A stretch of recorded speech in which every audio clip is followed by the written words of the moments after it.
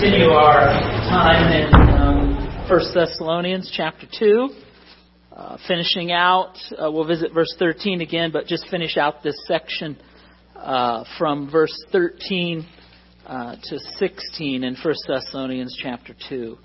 I don't know if you ever go down. Well, sometimes I've got places to go, okay, when I'm at the church. So I pull out and I turn right. But that's so congested down there, right? At Studebaker and Imperial. It's just a nightmare down there.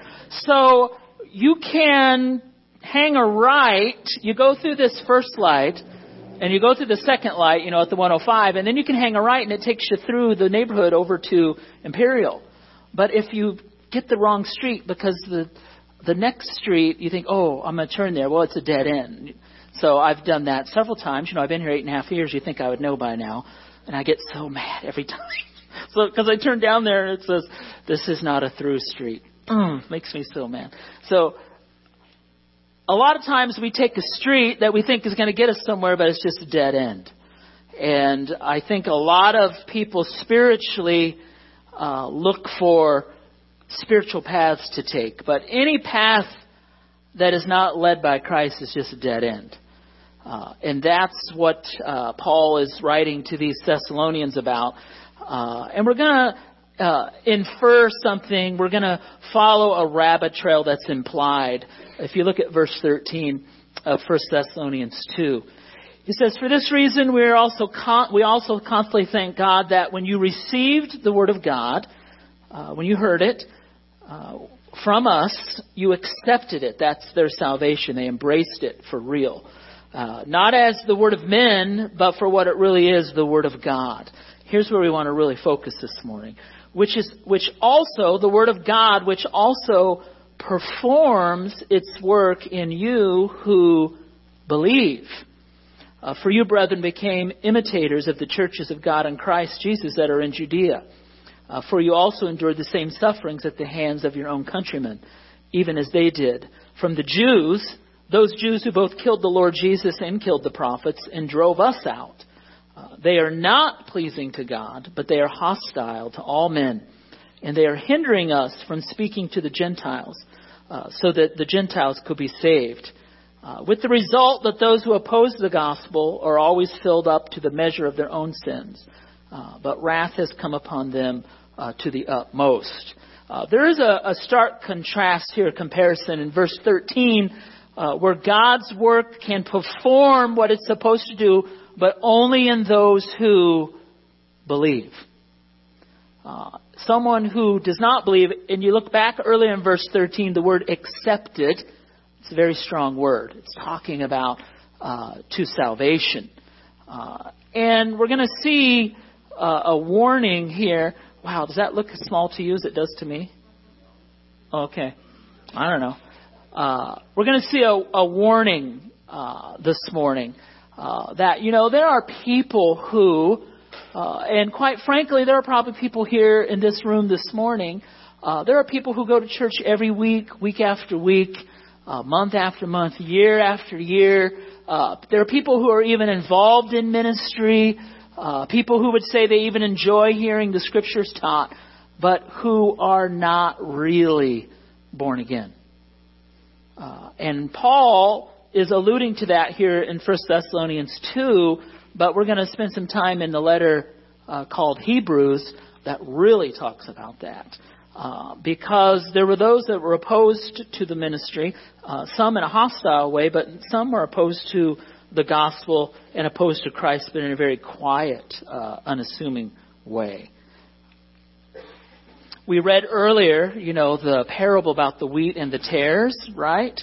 That the Lord said there's going to be believers in the church age. Churches will be filled with those who believe in me, but churches are going to have people who don't believe in me. In fact, those people in your churches who don't believe in me are going to look so much like they're true believers, it's going to be hard to tell the difference. Because they say, oh, do you want us to go through and pull out the weeds? He said, no, don't do that, because they're so closely mingled together that you could pull up some of the good stuff. We've had these rains and my backyard's gotten away from me. Those of you who have been over there in years past when the Kurtanics lived there, you know, she had put in just a beautiful 2-tiered garden. We have all these fruit trees and all these flowers. And well, with the rain, the weeds got away from me. And the weeds in some places are so thick that I was pulling weeds and digging weeds. And then I pull out the weeds, and some of them have these big bulbs attached to them. I'm like, oops, I don't think that was a weed. That might be a tulip or a daffodil or something. So I do my best to shove it back in there. But the weeds are so entangled with the flowers that I'm yanking out the weeds, but I'm injuring the good stuff too, the flowers. And that's what the Lord said about the unbelievers amongst the believers in our churches, that we shouldn't be trying to weed those people out. Let the Lord take care of that on Judgment Day. Because man looks at the outward appearance, but God looks at the heart or the inner person. So only He knows. So what do? We teach, we preach, we counsel, we advise the truth, and we pray that the unbeliever will come. Now, these Thessalonians were not of that group. We know that their salvation was real, the people to whom Paul's writing. And their suffering that we just read is proof of their salvation. You know, sometimes suffering does that. It exposes what is genuine and it exposes what is false. Because when they're suffering, the kingdom fakers, they're going to run away. And the true believer remains. But look at all these words used in Thessalonians, talking about their affliction and how they've suffered and how they were persecuted, how they were hindered, and how they were treated contrary. And it was proof that their acceptance there that we read in verse 13 was something very real. But obviously, and really the letter written to the Hebrews in the back of your Bible, which we'll get to in a moment, probably circulated even among these people. Because we know that the letter of Hebrews circulated around. It wasn't written to just one church or one group of people. It was written to the dispersed Jewish believers. Okay, I know there's a lot that I'm going to... Good to go? Okay. I love seeing all the pencils and the smoke. So, all right. Look at when Paul told the Thessalonians in verse 13, the Word of God performs. Did you see the title of the sermon? Aren't the Oscars next week, right? Is that right? I don't know. Nobody's going to admit that in here, right? Because we're Christians, we don't watch the Oscars. Well, I don't know when that is. Yeah. I don't go to movies. I'm a born-again believer. Okay. I think it's next week. Anyway, no one's biting on that. Okay. The Oscar goes to, when we go to the book of Hebrews, we'll see that there's a lot of acting, a lot of faking going on, but not with these people. But how does the Word of God perform? It says the Word of God performs its work in those who believe. It's kind of an interesting phrasing of words, right? How can words be active? How can words be living? How can words perform anything? But if we trace that idea through the entirety of Scripture, we get this picture of the Word of God being alive, being active, being effective, performing, doing something. It's not static. It's only static and ineffectual in the one who is not really a believer.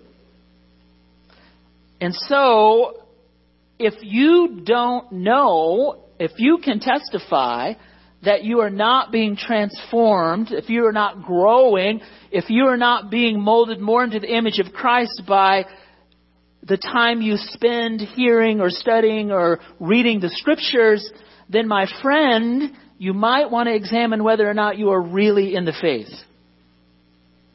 And that's scary. That's scary. But it's serious business. Deuteronomy 32 says this is when God gave the Old Testament law to Moses. And He told him, He said, "My words are not idle words. Indeed, my word is your life." My word is your life. Not only is the Word of God living, but the Word of God is life. Isaiah 55:11, I like this passage a lot. The Lord God says, "My word which goes out from my mouth will not return to me empty without accomplishing what I desire, and without succeeding in the matter for which I sent my word out. God's word always accomplishes what he intends it to accomplish. Always. I have these scripture references on your outlines. So hopefully you have that. Acts 7 says, in the wilderness, talking about Moses again, an angel spoke to Moses on Mount Sinai and gave him what kind of oracles? Living oracles to pass on to you. What were those commandments written on? Do you remember? Stone, tablet, rock. It was just carved into rock that had been flattened out. It was stone tablets. And yet God says what Moses was given was living oracles. God's word was alive. Even the 10 Commandments, God considered those to be alive. Ephesians 5 tells us that Christ loved the church and gave himself up for her so that he could sanctify her, using the word to cleanse her, like the ceremonial washings with water. So Scripture has a cleansing effect, a purifying effect on our lives. As we sit under its authority, it cleanses us. It points out where the sin is and points us in the right direction, tells us where righteousness is, if we're participating in that. Titus 3:5 says, God saved us in Christ not on the basis of our own so-called good deeds. And if you're here this morning and you think of yourself as being good, I really hate to burst your bubble. You're not good. You're good comparatively speaking. You're good relatively speaking, maybe, if you compare yourself to others. But even Jesus said, why do you call me good? No one's good except God. So basically Jesus was saying, yeah, I am God. Okay. But you were saved according to God's mercy by the washing of regeneration and the renewing by the Holy Spirit. So once again, the effect of Scripture. Now Hebrews 4:12, which we're going to look at more closely in a little bit. A lot of us know this verse, but we're going to learn that it's set in the context of judgment. Especially judging the unbeliever is the context of this verse. The Word of God is living and active, right? Sharper than any two-edged sword. It's able to pierce down to the division of soul and spirit, joints and marrow. Able to judge the thoughts and intentions of the heart. So the Bible you have in front of you, it doesn't just lay there, right? It's doing something. It's active. It's living. So Jesus asked his 12, he said, do you want to leave me too? And Peter answered him and said, what? Lord, to whom shall we go? You have the words of eternal life. It doesn't say you have the words of eternal static. You have the words of eternal empty words that do nothing. He said eternal life, words that give life. This is a great verse for our topic. 1 Peter 1:23, you have been born again, not of perishable seed, but of imperishable seed, through the living and enduring Word of God. The Word of God is living. It's living. So for the Word of God to be living and active in your life, for it to perform in you, as Paul told the Thessalonians, you must receive and accept it. You must accept Jesus Christ as Savior and Lord.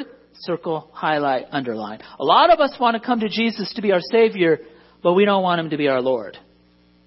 Lord involves authority. Lord involves obedience. Lord involves accountability for every area of our life. And we must accept the Bible as the Word of God, not just as words of man.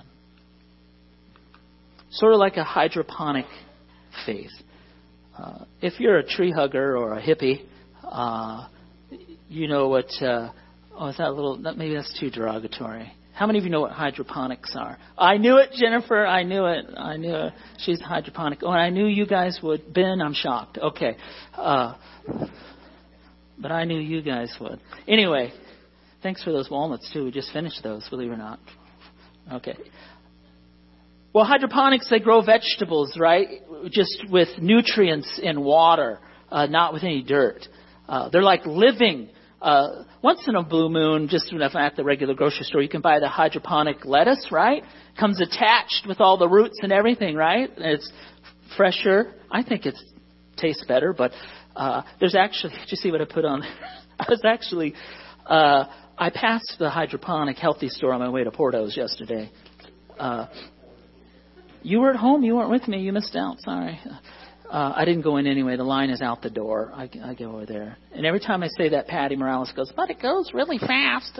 No, it doesn't. So, but anyway, I noticed on Firestone over here, there's a hydroponic store. It's called Watch It Grow. That's all they sell, are these vegetables and fruits and stuff. So who knew that it was such a big business? But now, spiritually speaking, it's the same way, because we already saw earlier in 1 Thessalonians in chapter 1 where Paul connects the Word of God to the Spirit of God in order for us to grow or be sanctified. We cannot, or God will not perform His effects in our life apart from the Word of God or apart from the Holy Spirit of God. They work in conjunction. And one other thing that I should have put in that formula that may blow your mind, the Bible is very clear that the Holy Spirit cannot work into your life either unless you cooperate with Him. Spiritual growth is a partnership between the Word of God, the Spirit of God, and the child of God. God will not force you to grow in the faith. He will not. Why else would Paul say, work out your salvation with fear and trembling? He's talking about after you're saved and growing in your walk with the Lord. You work it out. Why do the Scriptures say, do not grieve the Holy Spirit? Do not quench the Holy Spirit. Do you realize that we can do that? It's the idea of quenching the Spirit is a picture of pouring water on a campfire. You ever go camping and then when you leave, it's very important, right? To make sure that the fire is completely out. When we quench the Spirit, we pour water on the work that He's trying to do in our lives. Some of us, I think, are still waiting for the magic Holy Spirit fairy to show up and wave his little sanctification wand. Poof, you're godly. Poof, you're godly. That we think we don't have to do anything, that God's going to do it all. That's not how it works. It's not how it works. So how can the Word of God perform? Well, think of it this way. This was really the gist of what we looked at last week. How can the Word of God perform? How can the Word of God be living and active?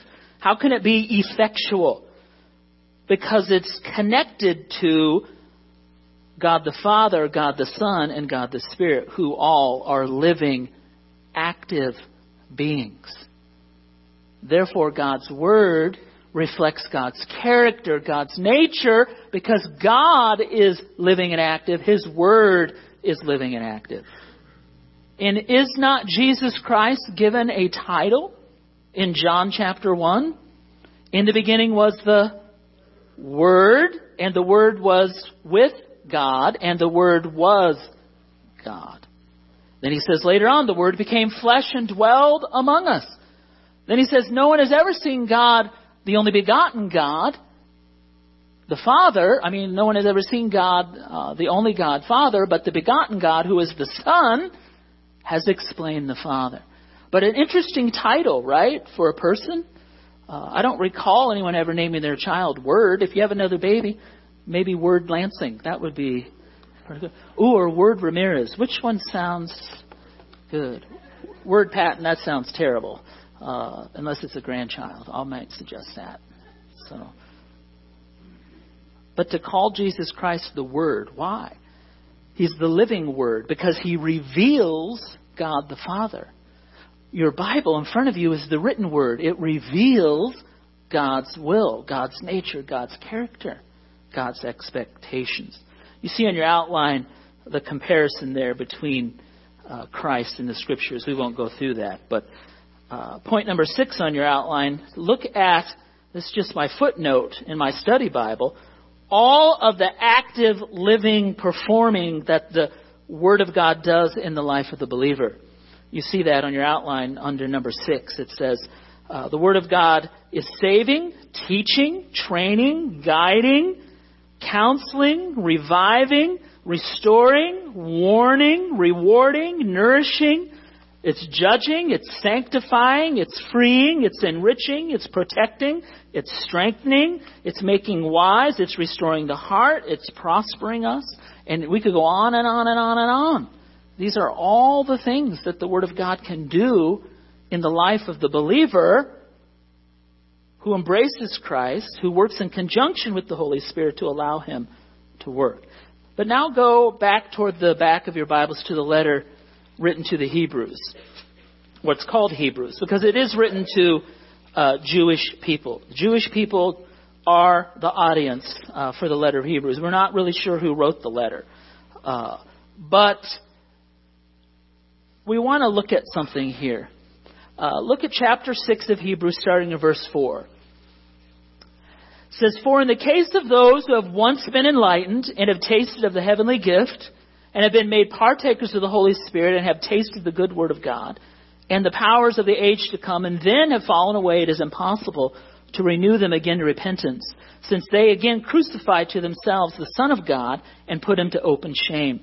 For ground that drinks the rain," we can understand that illustration, "which often falls on it and brings forth vegetation useful to those for whose sake it is also tilled, that soil receives a blessing from God. But if it yields thorns and thistles, it is worthless and close to being cursed, and it ends up being burned." We'll mention it again in a moment, but just up front. This is not saying we can lose our salvation. The believer is not the target audience of these verses. But what we see here is that the Word of God also has a performing aspect in those who do not believe. But it's not a good one. It convicts the unbeliever, it draws the unbeliever to Christ, but it also judges and condemns the unbeliever. And the greater a person is exposed to Christ and to sound biblical teaching and still rejects it, the greater his judgment will be on Judgment Day. That's what the Bible teaches. There are some, we'll see, who are reading this letter called Hebrews. There are some in our churches today, there may be some among us even this morning, who are here week after week, month after month, year after year, participating, listening, enjoying, but not really making a true spiritual regenerated commitment to Christ. It is those people who are in danger of the greatest judgment. Greater than even the unbeliever who is ignorant of spiritual things and ignorant of the gospel. It's a dangerous, dangerous game to play. One commentator called it walking away in full light. That's who he is talking to here. Now, Hebrews 4:12 is actually, which we read earlier, a warning passage to a group that Dr. John MacArthur calls the informed but unresponsive. And it began way back in chapter 3, and it's based on Psalm 95, and it follows a theme. It says, "Beware of unbelief, be afraid of falling short, and be diligent to make sure that you're entering God's rest." There's something we need to remember about the letter to the Hebrews, or we'll be in danger of misinterpreting what we read. He's actually talking to 3 different groups of people in this letter. He's talking to those who are truly born again, and there are sections of the letter directed to them. He's talking to unbelievers who just flat out refuse to accept Christ or the gospel, and there's sections directed to them. And then there are sections directed to the third audience of this letter, who we just mentioned. Those that are fully engaged in the church, who have heard a lot of Bible teaching, who may even be involved in ministry, who have walked right up to the very edge of saving faith, but said no. And more often than not, we have no idea who those people are because we're also mingled together. The writer of this letter is trying to unmask that person's heart to bring them to true saving faith. Is what he's trying to do. This is a warning to those who are intellectually convinced of the gospel, who enjoy the gospel and church blessings, but who are in reality spiritually uncommitted, the informed but unresponsive. He gives us 5 advantages of this group, 5 advantages of those who are informed but unresponsive. Because in verse 4, remember, he's not talking to believers. Because how do we know that? Well, if he was talking to or losing salvation, a lot of people will go to this passage and say, see, we can lose our salvation and get it back again. But verse 6 says that this group who falls away, it says it's impossible to renew them back again. So if this is talking about losing salvation, then that can only happen once because it's impossible to be renewed again. So it can't be talking about a loss of salvation. And I put some scriptures on your outline to make sure that you understand that. When we're truly saved, when we're truly born again, that's once and forever, unshakable, immovable, undoable.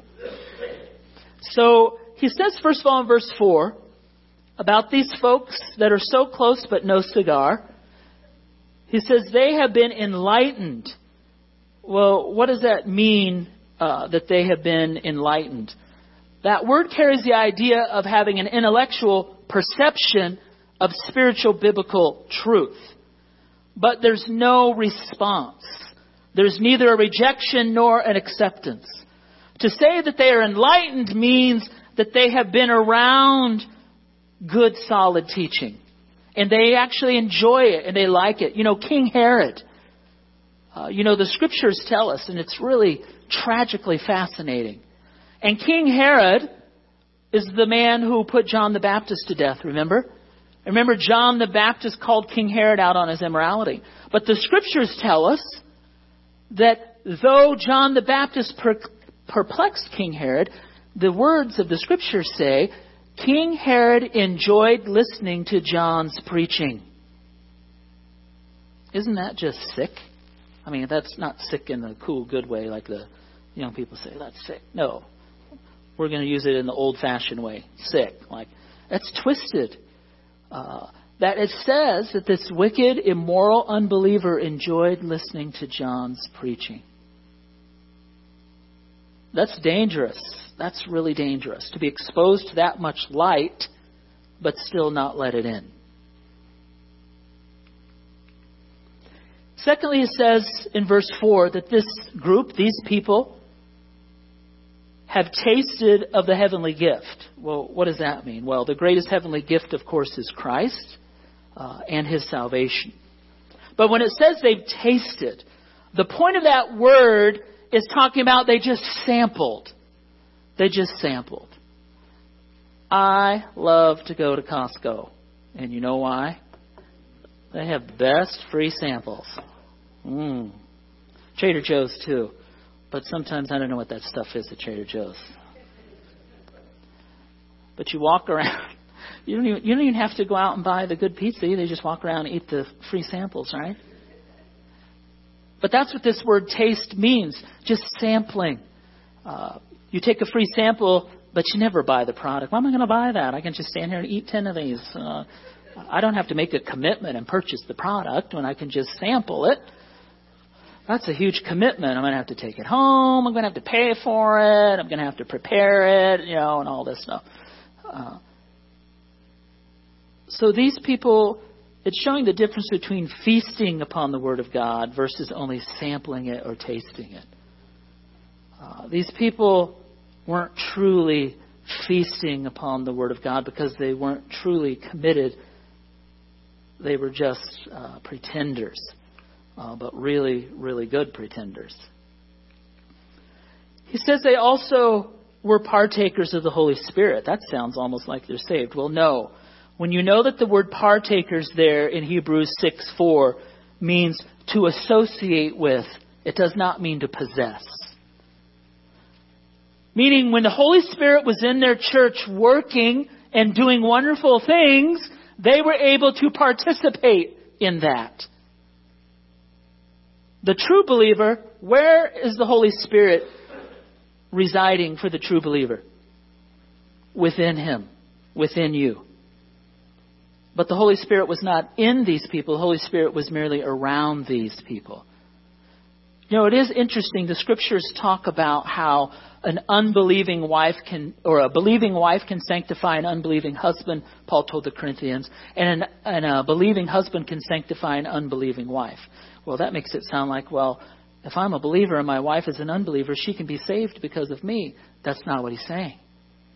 What he's saying is when there's a believer who lives in a home with unbelievers, those unbelievers are going to be blessed because the Holy Spirit lives within that believer, and therefore he lives in that home. And there are going to be certain advantages, certain blessings that whole family, that whole home will partake of because someone who is a child of God, who has the Holy Spirit, lives there in that home. So unbelievers can partake of the blessings of the Holy Spirit without really being born again. And he's saying to these folks here, you're partaking of all these blessings of the Holy Spirit because you're around him as he's working in the believers.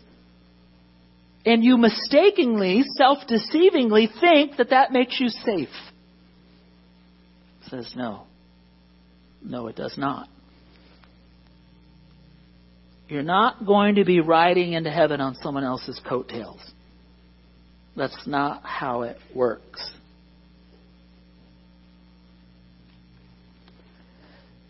Then he says, the fourth advantage he brings up for those that are informed but unresponsive.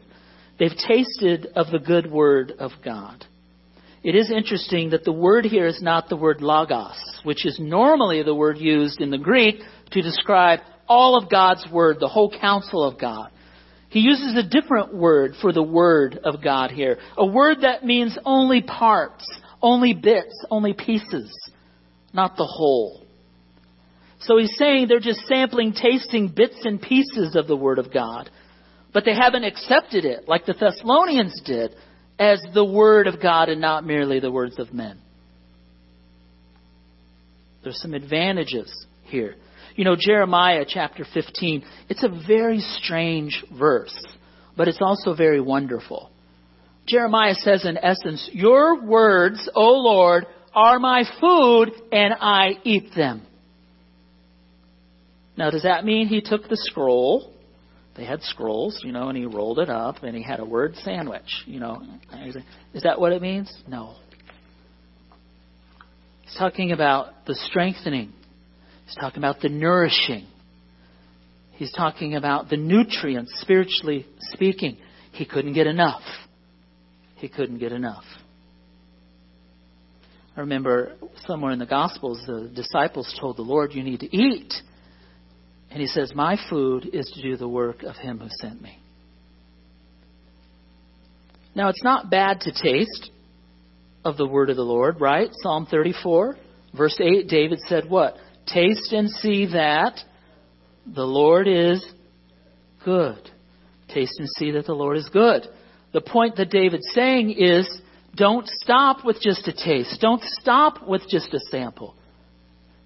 You're walking through the store, you try a free sample. Boy, that's really good. I'm going to buy 5 of those, right? I want the whole thing. I don't want just a sample. It's too good. That really is the problem for a lot of us. Why we aren't really on fire for the Lord. Why the spiritual things of God don't consume us, because we've never really even stopped to taste and see how good the Lord is. I don't know about you, but when I'm sitting down and I'm reading or I'm studying, it's hard for me to stop. I don't want to stop.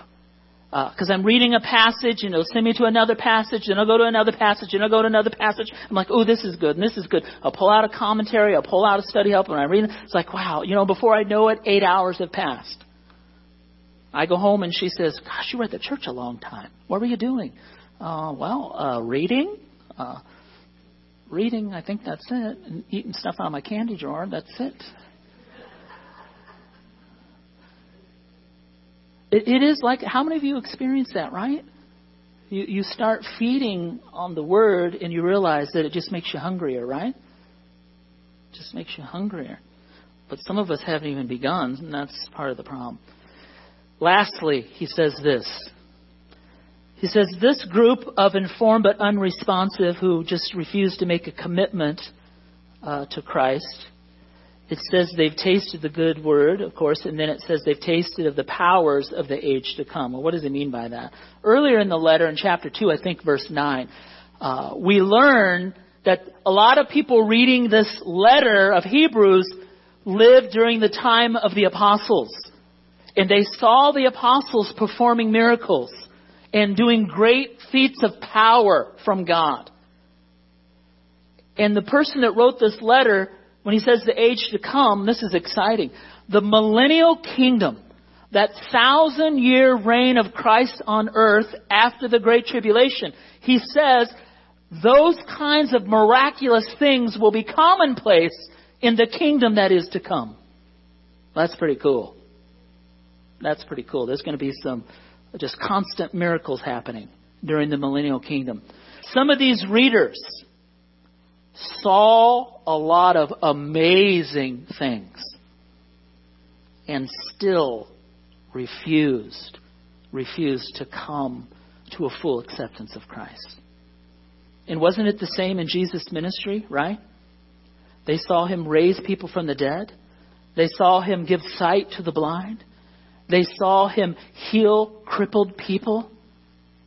Not just one or two. The scriptures talk about just thousands upon thousands, innumerable healings. And it says that not everything could even be recorded in scripture because there wouldn't have been enough room in the whole world, enough books to record everything that he did. And the people who saw those things, he did 2 different feedings, right? That are recorded, right? Once he fed a group of 4,000 plus women and children. Another time he fed 5,000 plus women and children, probably upwards of 15,000 people with just a few loaves of bread and fish, right? He probably did that on more than one. So I would assume, right, that if he did that for 15,000 people, once every single person there saw that miracle, they all put their faith in him, right? All 15,000. True or false? False. We'd have to assume false. We'd have to assume that probably even some of those people who had been fed by that miracle were probably in the crowd yelling, "Crucify him," on his last day of life. Seeing a miracle is no guarantee of belief. And this writer of this letter says, you guys saw the apostles do some amazing things and you're still on the fence. You're still on the fence. You're still undecided. It's a commentary on the sinful human heart, right? That's part of it. So finally, look at verse 6. One last warning. When he says, if they've then fallen away after they've received these 5 advantages, it's going to be impossible to renew them to repentance. What's he saying there is not that someone's lost their salvation, but what he's saying is, if you keep rejecting Jesus Christ, eventually you're going to go beyond the point of no return. Because repeated rejection dulls the heart. Repeated rejection slays the appetite.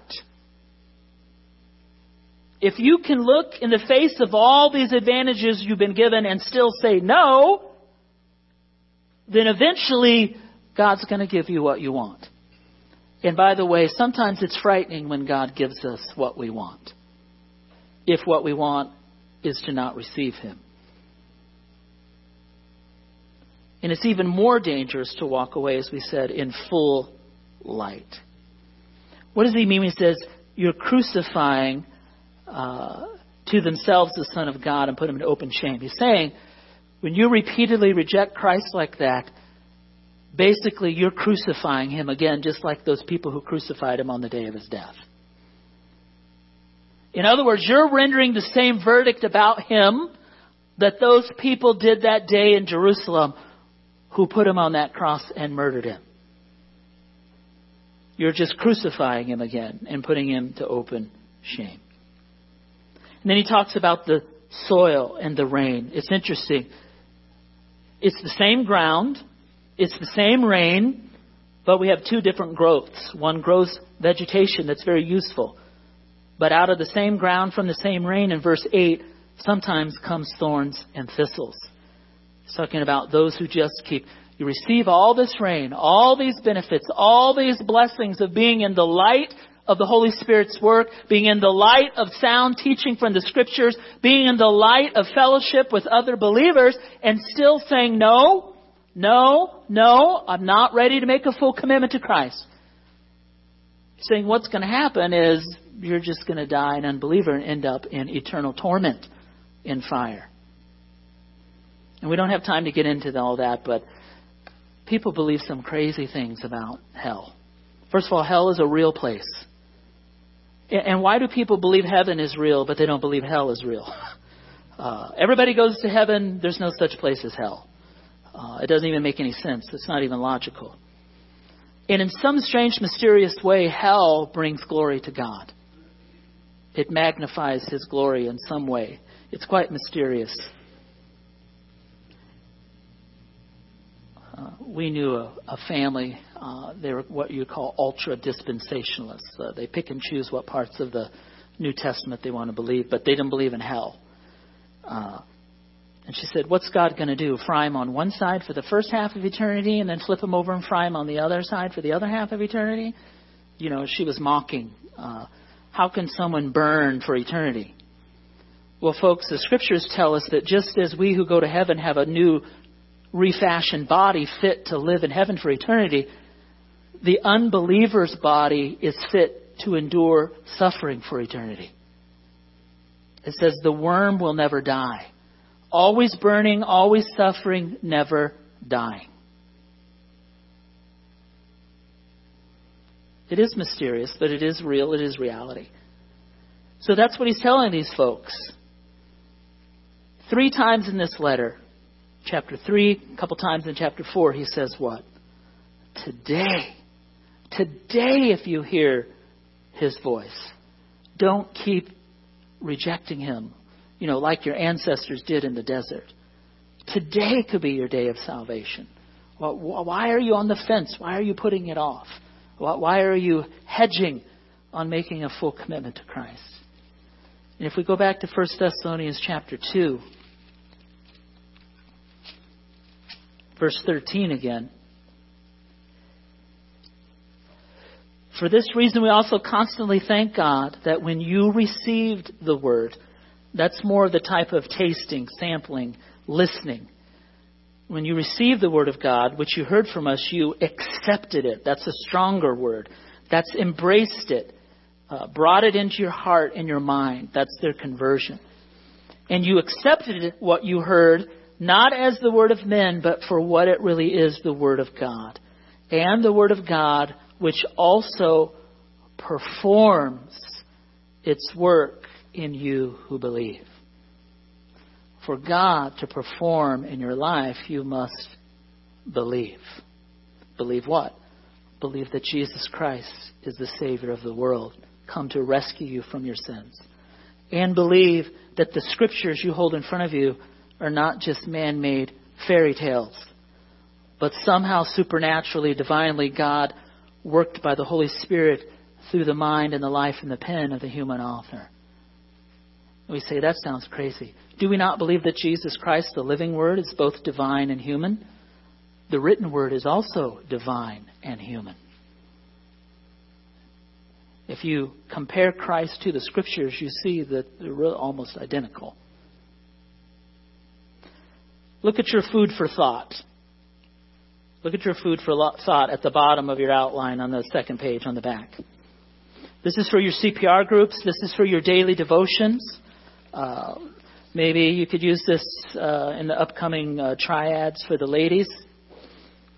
First of all, how does a person merely taste of the Lord versus feasting on Him? Think about that. Look at that list of 17 ways listed on your outline where the Word of God performs in the life of the believer, and share how you have seen it clearly in your life. Just choose one of those. Read the account of the wheat and the tares in Matthew 13 and compare it to Hebrews 4.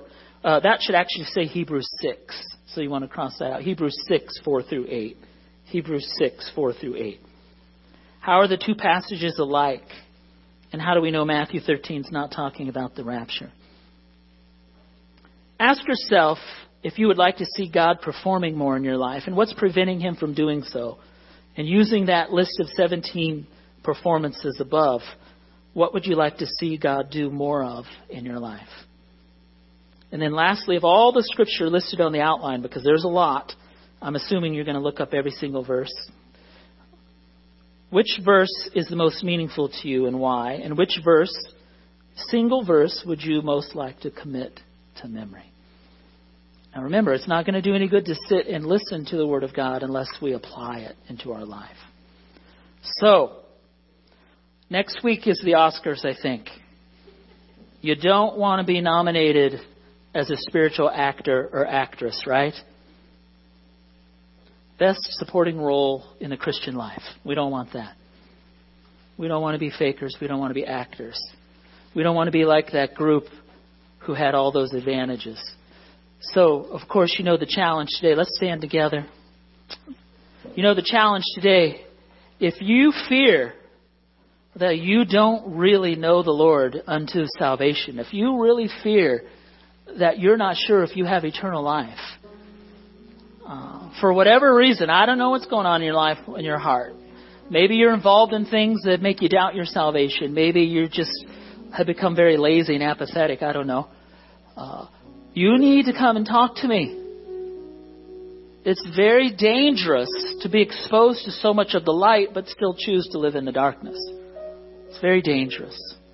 You can talk to me. You can talk to one of the other elders. You can talk to anyone who you respect and admire as a strong believer in the Lord. Now, if you're here today and you're convinced that you are born again, and I know most of you probably are, would someone be tempted to nominate you for an acting award if they evaluated your spiritual life? What about those 5 advantages we looked at in Hebrews 6? Do you feel like you're taking full advantage of what God has provided you? Look over that list of 17 things, and there's even more that God does in our lives. Are you cooperating with the Holy Spirit? Or are you resisting? Are you quenching? I don't want to do that. We live in perilous times. Wow. You know, I don't even watch the news anymore. I really don't. I was really caught up in the election and all that. I was watching it every night. But now I don't even watch it. We usually have dinner and watch the local news together. That's about all I can handle. The national news, it's scary, isn't it? We've got Russia. We've got Syria. We've got Korea. I mean, we've got assassinations going on. We've got hurricane weather. We got mudslides. We have a dam about ready to burst up north. I mean, we live in a scary world.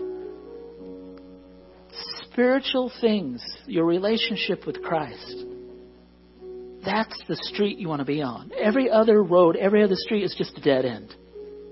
Just a dead end. Make sure you know that you know the Lord Jesus unto salvation. And then make sure that you are nourishing that walk, that you are kindling that fire for spiritual things. And if you need help, I'm here. Heavenly Father, thanks for speaking to us today in your word. Sometimes because you love us, you give us warnings. Salvation or eternity is not something to trifle with. Eternal life is not something to treat lightly. As we gather here together every week, we're supposed to get our values and our priorities realigned. That's why you call us together. As we look into your word, not only do we learn about you, but you also expose ourselves to us. Hebrews 4:12, our heart, our intentions, our thoughts come under your loving, sharp scalpel. So I pray that you would help us to see ourselves accurately. And Father, if our heart has been exposed as someone who is not truly a follower of Christ, may we take care of that today and ask Him into our life. Ask Him to forgive us of our sinfulness, recognizing that there is nothing we could do to save ourselves or gain eternal life on the basis of our own good works. But it's only Christ. It's all Christ. It's nothing but Christ. Please open the eyes of our heart to see that. And if we're already your child, Father, rekindle that flame. Shake us out of our laziness, our apathy. Help us to feast upon you and upon your word more than the things of the world. Father, thanks for letting us be together. We just pray so much that you have been pleased, that you have been exalted, as well as your Holy Spirit and your Son, Jesus, in whose name we pray. Amen. Thanks for coming today. Don't forget to join us for lunch if you like upstairs.